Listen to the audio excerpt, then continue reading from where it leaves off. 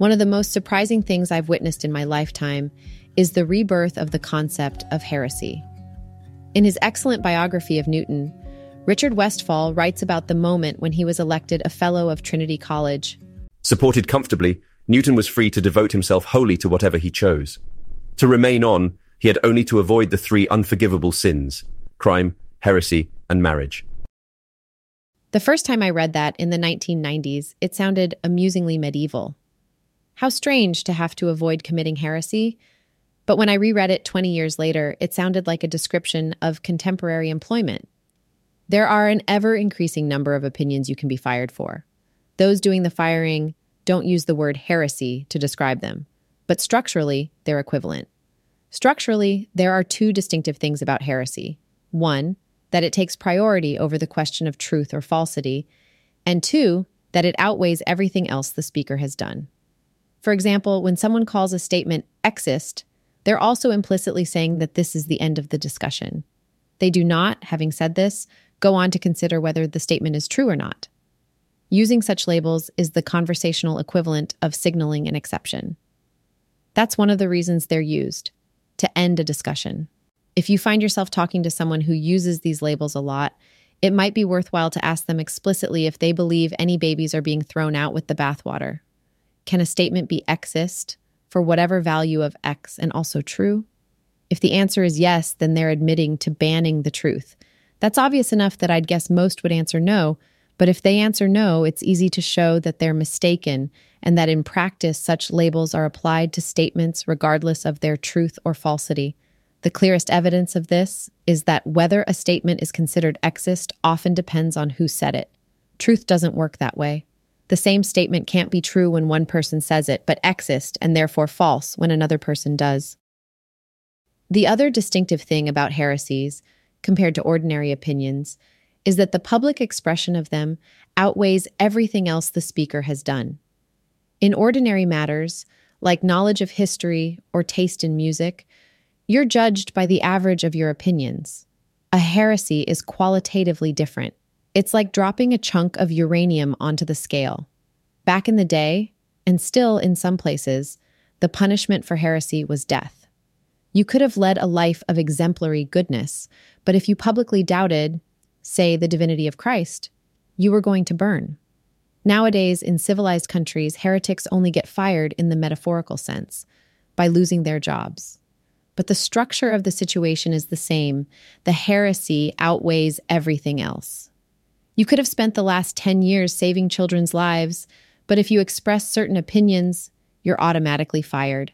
It's much the same as if you committed a crime. No matter how virtuously you've lived, if you commit a crime, you must still suffer the penalty of the law. Having lived a previously blameless life might mitigate the punishment, but it doesn't affect whether you're guilty or not. A heresy is an opinion whose expression is treated like a crime, one that makes some people feel not merely that you're mistaken, but that you should be punished. Indeed, their desire to see you punished is often stronger than it would be if you'd committed an actual crime. There are many on the far left who believe strongly in the reintegration of felons, as I do myself, and yet seem to feel that anyone guilty of certain heresies should never work again. There are always some heresies, some opinions you'd be punished for expressing. But there are a lot more now than there were a few decades ago, and even those who are happy about this would have to agree that it's so. Why? Why has this antiquated-sounding religious concept come back in a secular form, and why now? You need two ingredients for a wave of intolerance: intolerant people and an ideology to guide them. The intolerant people are always there. They exist in every sufficiently large society. That's why waves of intolerance can arise so suddenly. All they need is something to set them off. I've already written an essay describing the aggressively conventional-minded.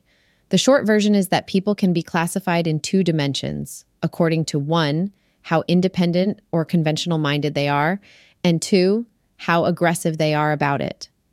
The aggressively conventional-minded are the enforcers of orthodoxy. Normally, they're only locally visible.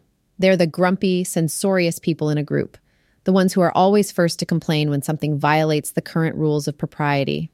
But occasionally, like a vector field whose elements become aligned, a large number of aggressively conventional-minded people unite behind some ideology all at once.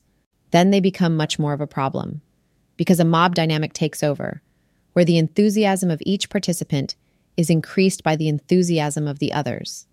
The most notorious 20th century case may have been the Cultural Revolution. Though initiated by Mao to undermine his rivals, the Cultural Revolution was otherwise mostly a grassroots phenomenon. Mao said in essence, there are heretics among us, seek them out and punish them, and that's all the aggressively conventional-minded ever need to hear. They went at it with the delight of dogs chasing squirrels. To unite the conventional-minded, an ideology must have many of the features of a religion. In particular, it must have strict and arbitrary rules that adherents can demonstrate their purity by obeying, and its adherents must believe that anyone who obeys these rules is ipso facto morally superior to anyone who doesn't. In the late 1980s, a new ideology of this type appeared in U.S. universities. It had a very strong component of moral purity, and the aggressively conventional-minded seized upon it with their usual eagerness. All the more because the relaxation of social norms in the preceding decades meant there had been less and less to forbid. The resulting wave of intolerance has been eerily similar in form to the Cultural Revolution, though fortunately much smaller in magnitude. For I've deliberately avoided mentioning any specific heresies here, partly because one of the universal tactics of heretic hunters, now as in the past, is to accuse those who disapprove of the way in which they suppress ideas of being heretics themselves. Indeed, this tactic is so consistent that you could use it as a way of detecting witch hunts in any era. And that's the second reason I've avoided mentioning any specific heresies. I want this essay to work in the future, not just now. And unfortunately, it probably will. The aggressively conventional-minded will always be among us, looking for things to forbid. All they need is an ideology to tell them what. And it's unlikely the current one will be the last.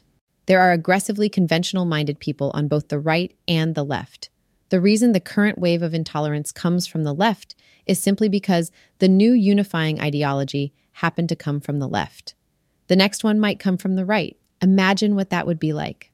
Fortunately, in Western countries, the suppression of heresies is nothing like as bad as it used to be. Though the window of opinions you can express publicly has narrowed in the last decade, it's still much wider than it was a few hundred years ago. The problem is the derivative. Up till about 1985, the window had been growing ever wider. Anyone looking into the future in 1985 would have expected freedom of expression to continue to increase. Instead, it has decreased. The situation is similar to what's happened with infectious diseases like measles. Anyone looking into the future in 2010 would have expected the number of measles cases in the U.S. to continue to decrease. Instead, thanks to anti-vaxxers, it has increased. The absolute number is still not that high. The problem is the derivative. In both cases, it's hard to know how much to worry. Is it really dangerous to society as a whole if a handful of extremists refuse to get their kids vaccinated or shout down speakers at universities? The point to start worrying is presumably when their efforts start to spill over into everyone else's lives. And in both cases, that does seem to be happening. So it's probably worth spending some amount of effort on pushing back to keep open the window of free expression. My hope is that this essay will help form social antibodies not just against current efforts to suppress ideas, but against the concept of heresy in general. That's the real prize. How do you disable the concept of heresy? Since the Enlightenment, Western societies have discovered many techniques for doing that, but there are surely more to be discovered.